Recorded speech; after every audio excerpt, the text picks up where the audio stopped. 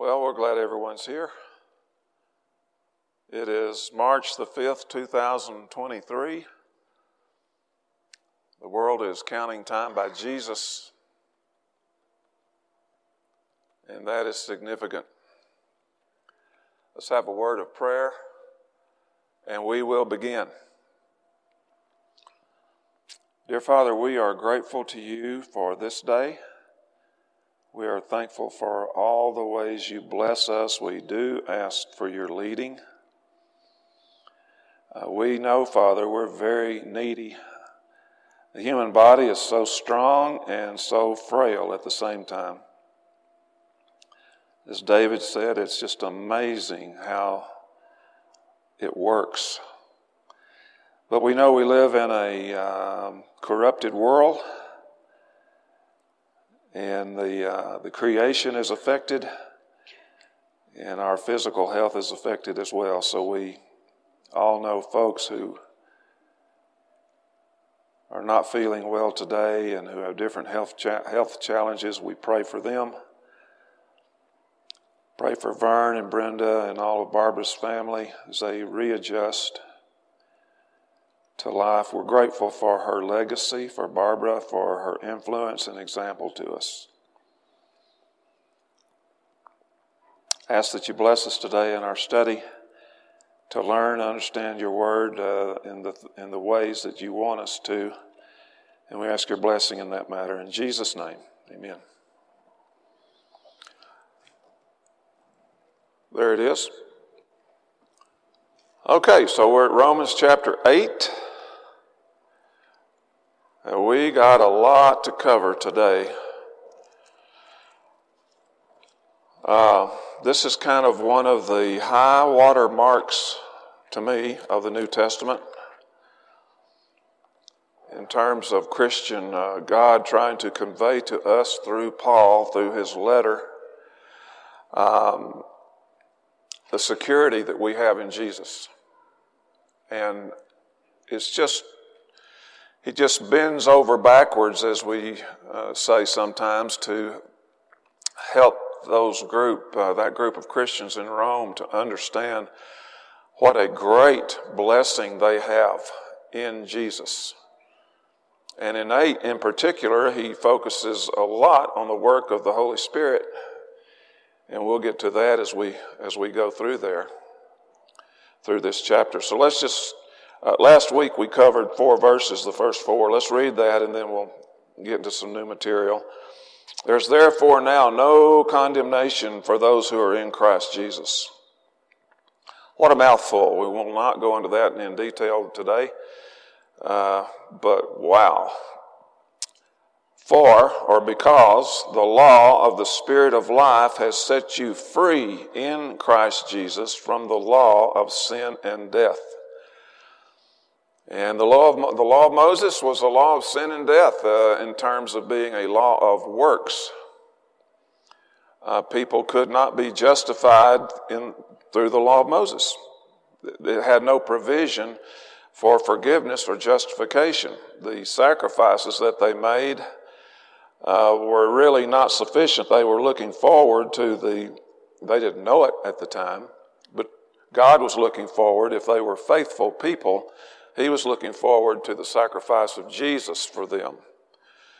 Because Hebrews 10 tells us the blood of bulls and goats cannot forgive sin. Verse 3, for God has done what the law, weakened by the flesh, could not do, by sending his own Son in the likeness of sinful flesh to pay for sin. The law couldn't do that. So that the righteous requirement of the law might be fulfilled in us. What was the righteous requirement of the law? The requirement was, if you sin, you die. The law required death for sin. Deuteronomy 26 and 27, if I'm remembering correctly. If I'm not, you can Google it. But the Israelites were told they would be okay with God if they kept all the commandments to do them. And that's repeated in Romans chapter 3, verse 10. You'll be okay under the law of Moses if you keep all the commandments, if you do all the commandments perfectly. But James says, now if you break one of them, you're guilty of all of it. No provision for forgiveness. So that's what he's saying here. This is what the righteous requirement of the law demanded: justice, and justice is death for sin.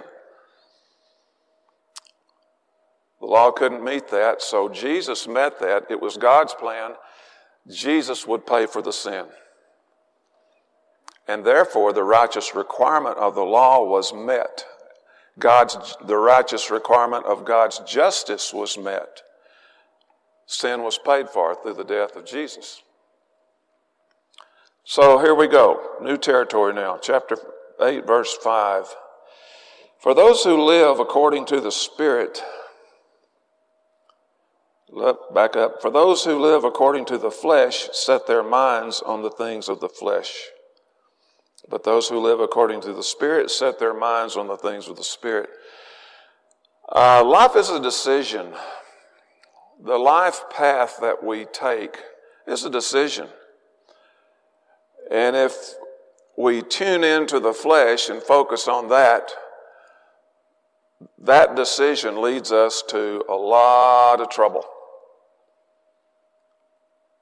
A life that's set on the flesh is full of drama, upset, contention, strife, conflict, disappointment,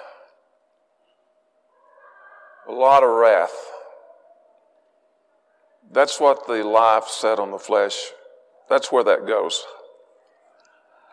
And he makes that contrast in these verses in this little section right here. But those who live according to the Spirit set their minds on the Spirit. Verse 6, for to set the mind on the flesh is death, but to set the mind on the Spirit is life and peace.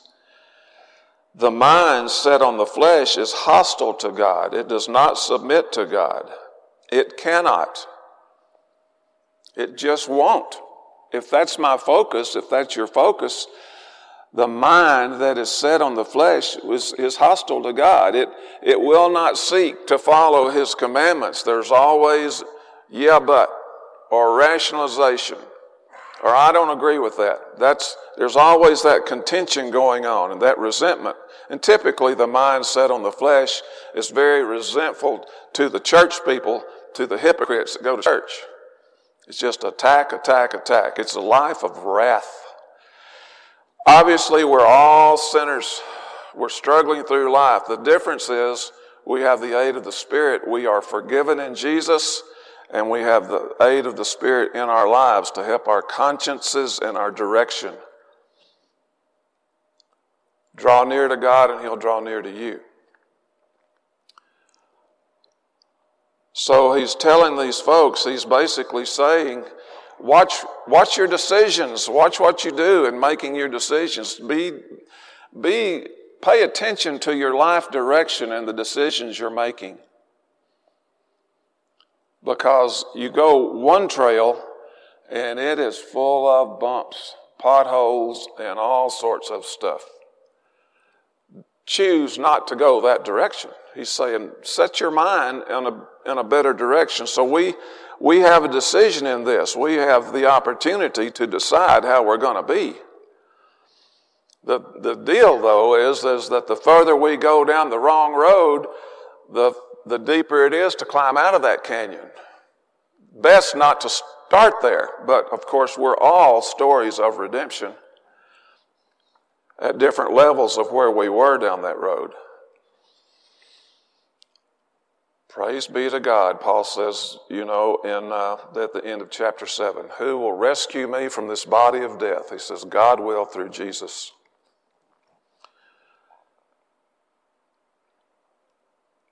Verse 9. You, however, are not in the flesh, but in the Spirit, if, in fact, the Spirit of God dwells in you. Anyone who does not have the Spirit of Christ does not belong to Him. If Christ is in you, although the body is dead because of sin, the Spirit is life because of righteousness. I want you to notice in that little section there, starting in verse 9, he talks about the Spirit of God, then he says the Spirit of Christ, and then he says Christ in you. The I'm trying to say unity, but I want a better word. But those terms are all what? What is the word I'm looking for? The Spirit of Christ, Christ in you. What did he say? Find my place. The mind of the Spirit is life. Let's see. Okay, the Spirit of God, the Spirit of Christ, and Christ in you. They're all connected. And he talks about them like this is all the same thing. The Spirit of God's in you, the Spirit of Christ is in you, or Christ is in you. It's all the same. Perfect unity. And he says if you have the Spirit of Christ or the Spirit of God, you have Christ. All in perfect harmony there. If, verse 11, let me back up. Let me look at this. Pretty important. I want to reread verse 10. If Christ is in you, although the body is dead because of sin, the Spirit is life because of righteousness. If, he says, if Christ is in you. Pretty important is an understatement that we know something about receiving the Spirit of Christ, having the Spirit of Christ, or as we might say, getting the Spirit of Christ. Our bodies are going to die. They've already been infected by sin. There's a penalty for sin. The wages of sin is death. Our infected bodies are going to die. But we have life through the Spirit of Christ, through the Spirit of God. If Christ is in us, we have life. You know, Jesus said in John 6 and John 11, if I'm in you, you'll never die. Even if you die, you'll never die. What's he saying? There's more to this fleshly tent you see. And if you are following me and are in relationship with me, you will not die.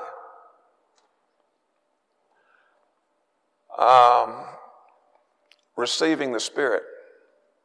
So that's what Peter talked to the Jews right after Jesus ascended at Pentecost.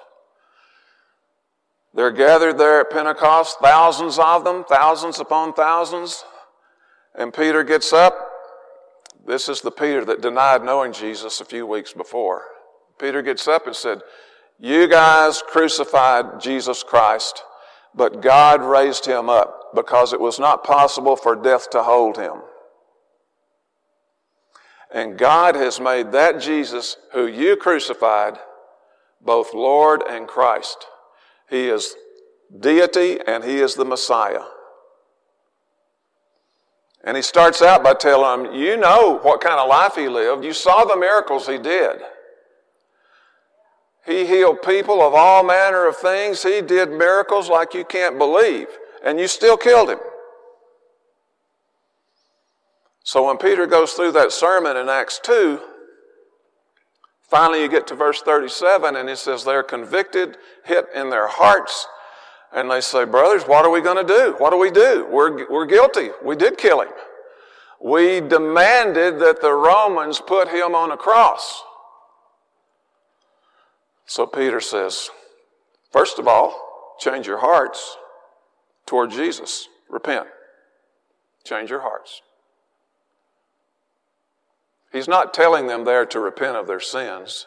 He's telling them to repent of their attitude about Jesus. That's who he's talking about. Of course, other passages tell us that we have to repent of our sins. Jesus said that in Luke. But he says, change your hearts about Jesus and be baptized in his name for the remission of your sins and the gift of the Holy Spirit. Well, that's how we receive the Spirit. Being baptized in Jesus' name for forgiveness. Our sins were paid for at the cross, Romans 6, that we looked at a few weeks ago. By baptism, we are baptized into his death. buried with him by baptism into death, that like as he would be raised, we too could walk in newness of life. And Peter says to the group at Pentecost, this is how you receive the Spirit. Paul writes in 1 Corinthians chapter 12, verse 13, by one Spirit we are all baptized into one body. By one Spirit we're baptized into one body. That's how we receive the Spirit that he's talking about here in Romans 8. If the Spirit of him who raised Jesus from the dead dwells in you, verse 11, he who raised Jesus from the dead will also give life to your mortal bodies through the Spirit that dwells in you. If the Spirit of him who raised Jesus from the dead dwells in you, that same Spirit will give life to your mortal bodies through him.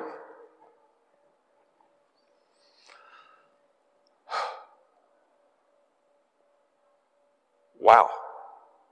That's a wow. I want you to turn to 2 Corinthians, please, chapter 5. 2 Corinthians chapter 5.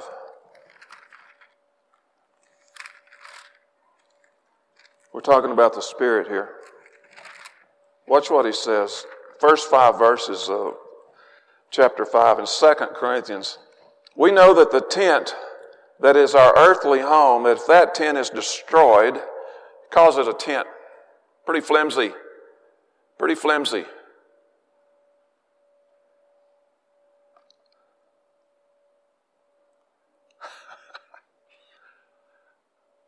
We wear down, don't we?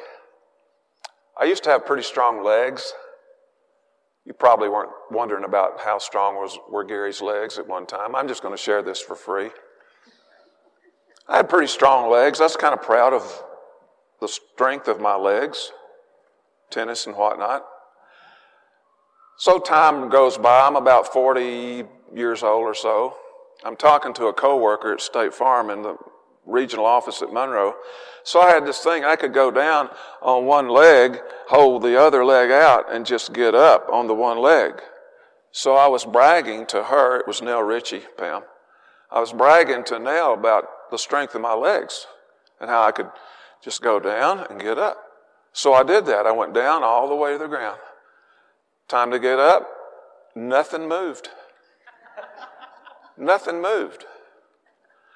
I said, oh, I had no idea what turning 40 would do to you. It'll do it.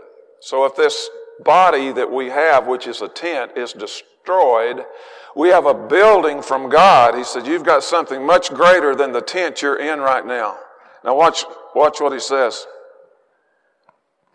Verse 2, in this tent we groan, longing to put on our heavenly dwelling. Drop down to verse 5.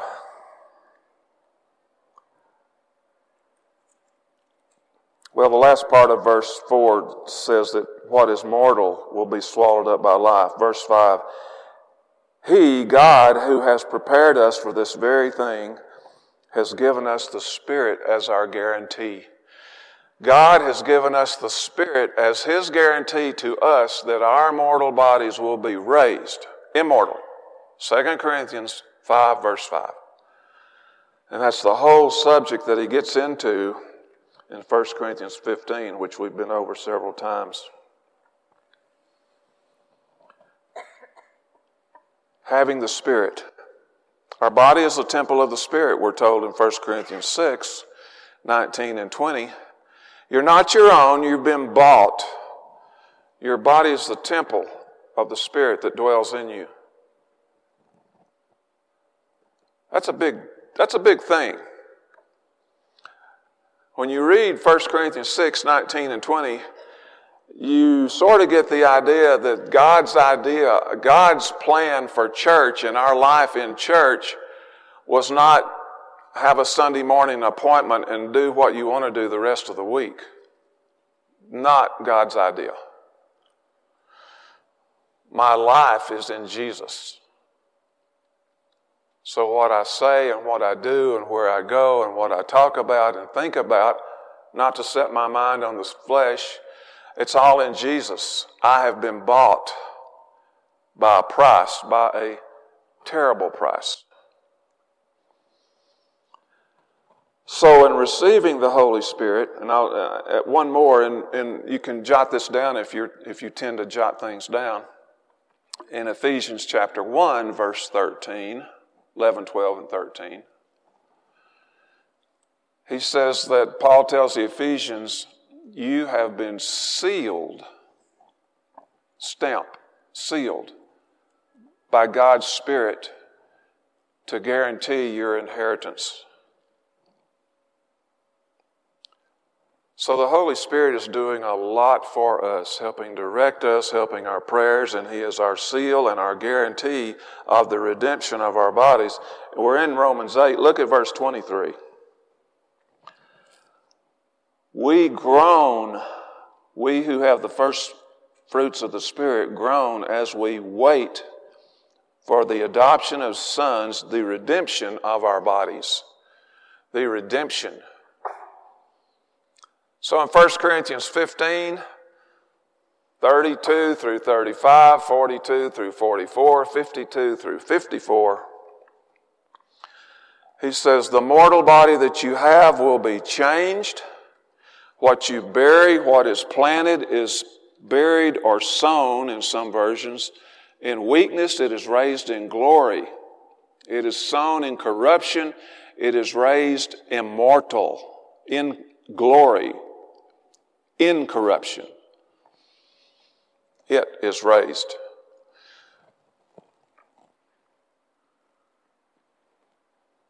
First John chapter 3, verse 2. We don't know yet what we'll be like, but when He comes back, we know we'll be like Him. 1 Corinthians 15, 51 and 52 says, we won't all die, but we will all be changed. There is a change coming. As the old song says, there's a great day coming.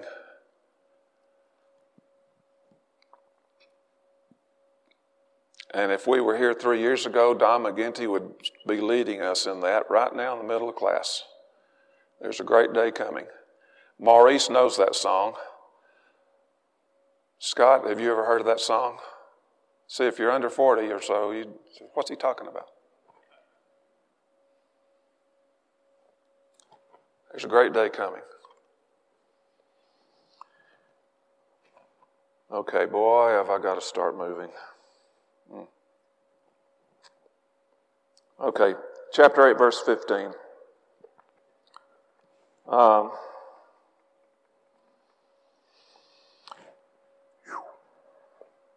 Let's start in 14. For all who are led by the Spirit of God are sons of God, sons and daughters of God.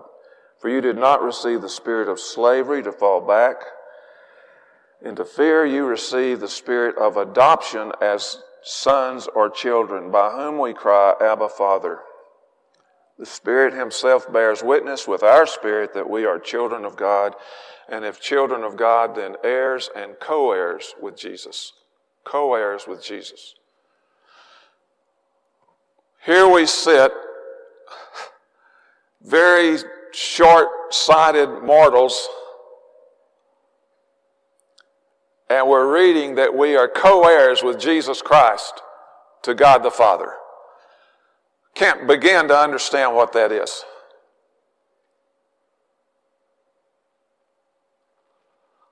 Greater than we can imagine.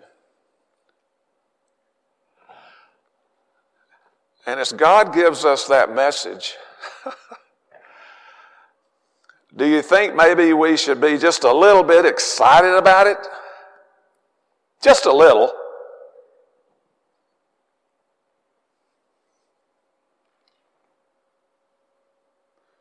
I've said it before, if that don't light your fire, your wood's wet.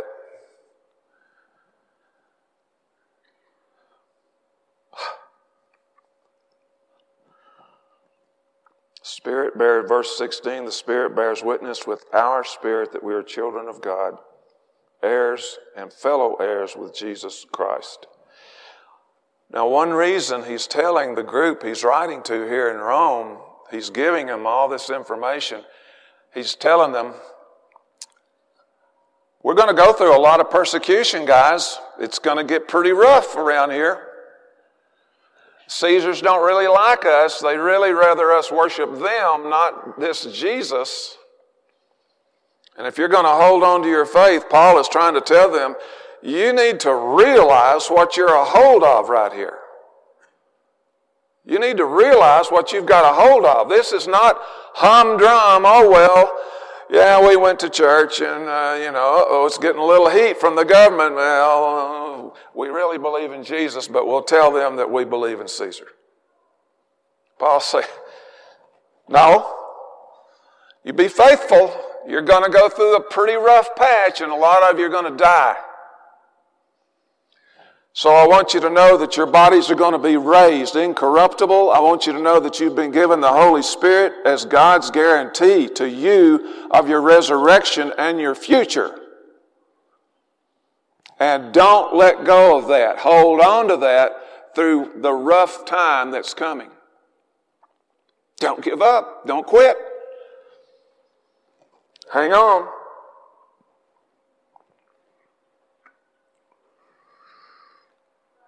He says in verse 18, for I consider, I think if he had been a real southern guy, he'd have said, I reckon.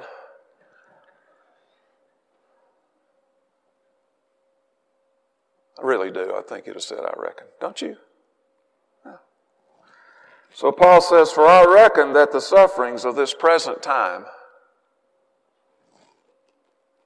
are not worth comparing to the glory that is ahead. Not worth comparing to the glory that is ahead. Stay faithful. Stay faithful. The suffering that we're going to go through here on earth doesn't begin to compare to the glory that's ahead. Stay faithful.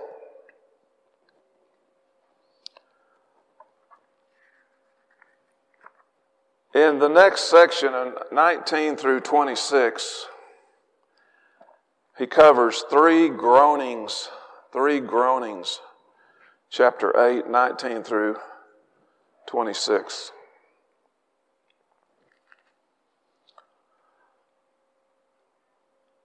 So he says the creation, verse 19, waits with eager longing for the revealing of the sons of God.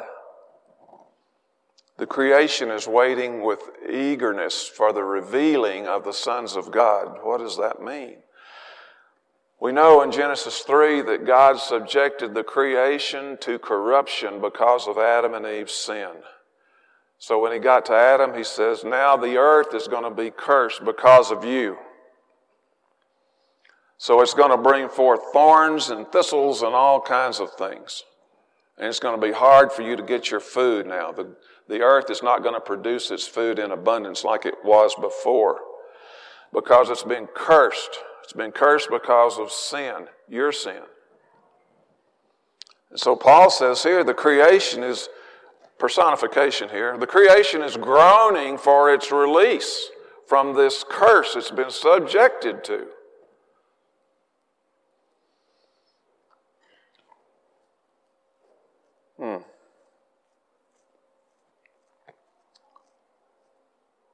The creation waits with eager longing for the revealing of the sons of God. The revealing. What does he mean for the revealing? He's meaning what I just referred to in 1 Corinthians 15, 51, 52, 53. We won't all die, but we'll all be changed. We will be revealed as God's children, raised or changed to be immortal,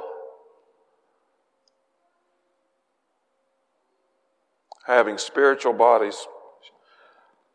Some of you have not been in my classes before, so let's just turn real quickly to 1 Corinthians 15. Real quick. Verse 35, someone will ask, how are the dead raised? What kind of body will they have? Verse 38, God gives everything the body He has chosen. Verse 42, so it is with the resurrection of the dead. What is sown perishable will be raised imperishable. What is sown or buried in dishonor will be raised in glory. Sown or buried in weakness will be raised in power. Buried a natural body, raised a spiritual body, not a ghost. Our spirits leave our bodies when we pass, and they go on to the next realm. Story of the rich man and Lazarus. They're there in two waiting places for the judgment. Our flesh returns to the dust from where it came. Spirit returns to God who gave it. The body is raised imperishable. Look at 49. Just as we have borne the image of the man of dust, we shall also bear the image of the man of heaven. Philippians 3, 21 and 20 and 21 says, our citizenship's in heaven, from where we eagerly await a Savior, Jesus Christ our Lord, who will change our lowly bodies to be like His glorious body. So there's a resurrection ahead for God's people, where our mortal bodies will be changed to be like His glorious body. Philippians 3:21. Change. We'll all be changed. That's the revealing of the sons of God. And so he says the creation is waiting for that revealing. Why? So that it will be released from its bondage to corruption. Verse 21 of chapter 8. Verse 21, the creation will obtain the freedom of the glory of the children of God that it has been set in bondage to because of sin. The creation will be released from its corruption. What does that mean? Well, Peter talks about at the end of time how the earth and the heavens will be dissolved in fervent heat. And then Peter says, we await a new heavens and a new earth. New environment? This reads like the creation is waiting to be released from the corruption it's been subjected to. When the Lord returns at the end of time, that creation and all the corruption it's been subjected to will be burned up and dissolved. But Peter says we wait for a new heavens and a new earth. If God allowed sin to corrupt His creation, and that was the end of it, would sin have won a small victory? Corrupted the physical creation. And it ended up getting burned up, destroyed. Maybe that was God's plan, just to dissolve it. What did Peter mean when he says we await for a new heavens and a new earth? Maybe God is saying, I'm going to dissolve all this mess that sin's created, and I'm going to remake it into the glory of the children of the Son of God. It's going to be new also. Maybe. Think what you want to. Whatever God will do at the end of time is His business, and He will do it well. So, in the vision John had in Revelation, at the end of Revelation, he said he saw the heavenly Jerusalem coming down out of heaven. And he talks about the new heavens and the new earth. Be interesting to see what God does with all this. It'll be the right thing, whatever He does. So the creation's groaning. We're groaning. Verse 23 of chapter 8, we who have the Spirit groan as we await our adoption as sons and daughters, the redemption of our bodies.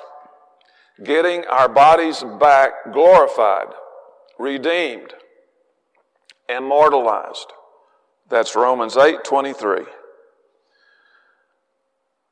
Our resurrection completes our adoption.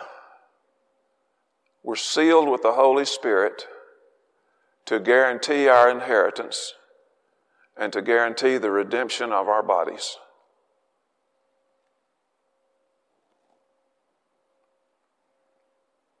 If you've not studied 1 Corinthians 15, you ought to. I recommend it. Read 1 Corinthians 15 and Romans 8. Read them together and just notice the parallels. Again, Philippians 3:21, when he comes back, our lowly bodies will be changed and transformed to be like his glorious body. So we groan waiting for the redemption of our bodies. And then 3, the Holy Spirit is groaning too. Look at verse 26 of chapter 8. Likewise, the Spirit helps us in our weakness. We don't know what we ought to pray or how to pray. The Spirit himself intercedes for us with groanings too deep for words. He who searches hearts knows the mind of the Spirit, because the Spirit intercedes for the saints. He who searches hearts, that's God. You know, in 1 Samuel chapter 6 and 7 there, when God's appointing David to become the king of Israel, Samuel thinks it's going to be one of the other sons, and all the sons of Jesse's sons come before him, and God says, no. Samuel asked Jesse, you got any more? He said, well, I got one more. I got a runt out there watching the sheep. He said, bring him. And God tells Samuel, you look at the outward appearance, I'll look at the heart. So he who searches hearts hears the prayers that the Spirit gives on our behalf. 2 things here to mention. Intercession and mediation. So we're told to pray for one another in multiple places in the Scripture. Pray for each other. Paul says in 1 Corinthians 1, verse 11 and 12, he says, pray for me so that because of the blessings of the prayers of many, I will be able basically to continue my ministry. He tells the Corinthians to pray for him. James says, pray for the sick. So we intercede for each other, and the Holy Spirit intercedes for us with groanings that are beyond our ability to express and communicate. That's intercession, to ask for God's blessing on behalf of someone else. What about mediation? 1 Timothy 2:5, there's one mediator, Jesus. What's the difference? You know, and before I get to that, just a quick thought. In Hebrews 7:25, he says, Jesus ever lives to intercede for us, to pray, to carry our petitions before the Father. We pray in Jesus' name. Why do we pray in Jesus' name? Hebrews 7:25, because he ever lives to intercede for us. Because 1 Timothy 2:5, he is the mediator between God and man. One mediator. One. How many is one? Mike, how many is one? One.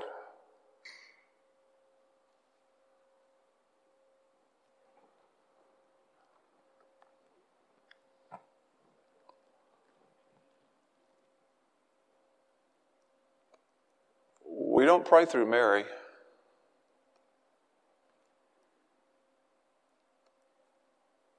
Two reasons.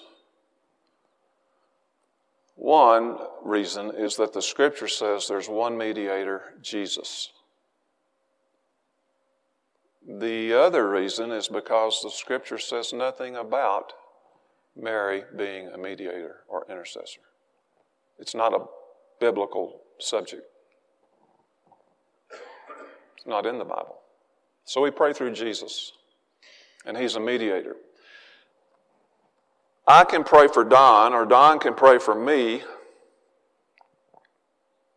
but Don can't go to the Father and say, Father, forgive Gary because of my life. I've paid for his sin. And I can't say to the Father, Father, forgive Don of that stumbling he did on the basis of my indestructible, perfect life. I'm asking you to forgive him. I can't do that.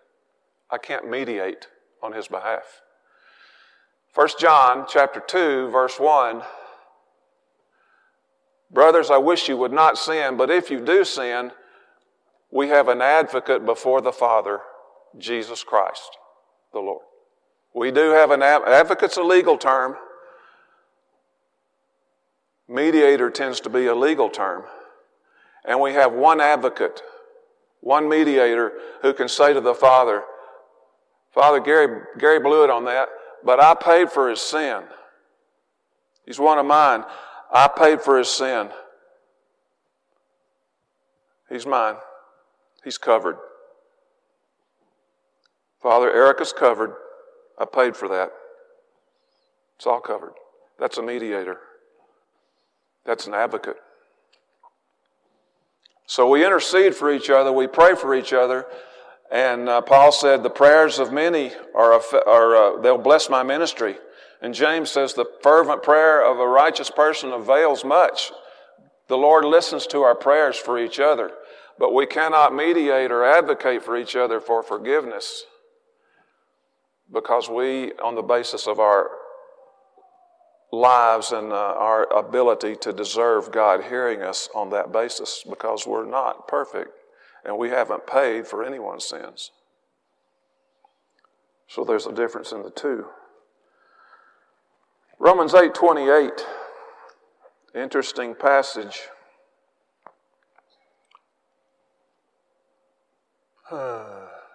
Okay.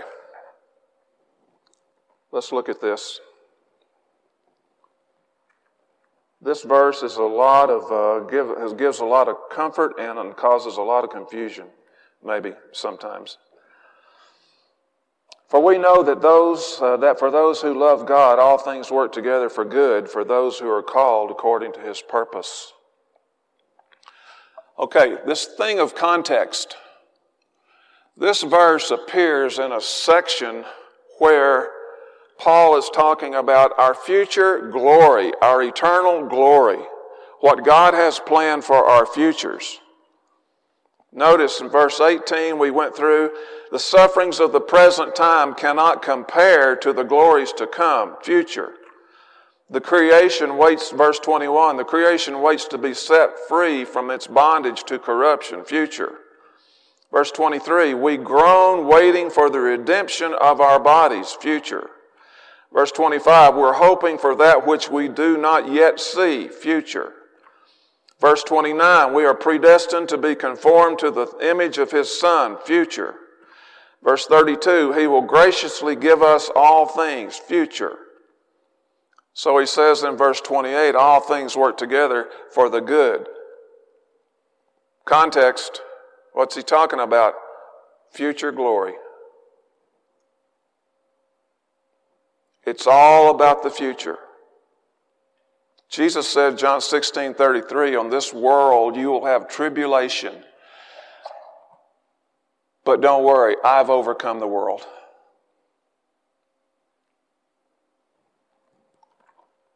What causes us to have questions and confusion, I think, about this verse is that we tend to want to interpret it in the immediate, in our lifetime experience. All things got to work together for the good, right away, right now. Sometimes they do, sometimes they don't. What's he talking about in Romans 8:28? That verse is in the middle of a whole section where he's talking about your eternal inheritance and your redemption of your bodies and your resurrection and your presence with God. Future. All things work together for our good. Keep the faith. That's what our future's about. Stephen's killed. He's a martyr. Thousands upon thousands of Christians are killed, martyred.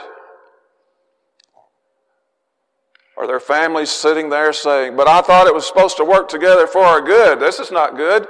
So-and-so there, Josephus, has died. How's that good? It's not what Paul's talking about. Jesus died for us. Some of us may have to die for him. God doesn't ask us to do any more than he's already done. Jesus died for us. Maybe we have to die for him. Jesus says, you're going to have persecution, you're going to have tribulation, but don't worry, I've overcome the world. The context is about the future glory we have in Jesus.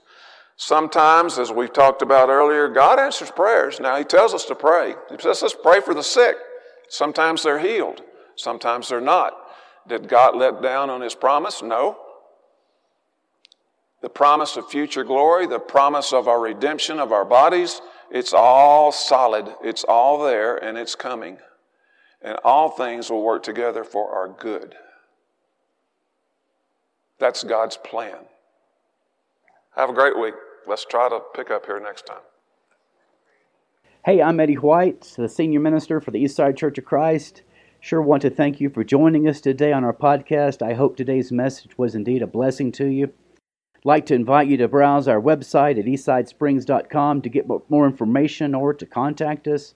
And as always, we indeed welcome you to join us for our worship service in Colorado Springs as we seek to live out Jesus' mission of making disciples of all nations.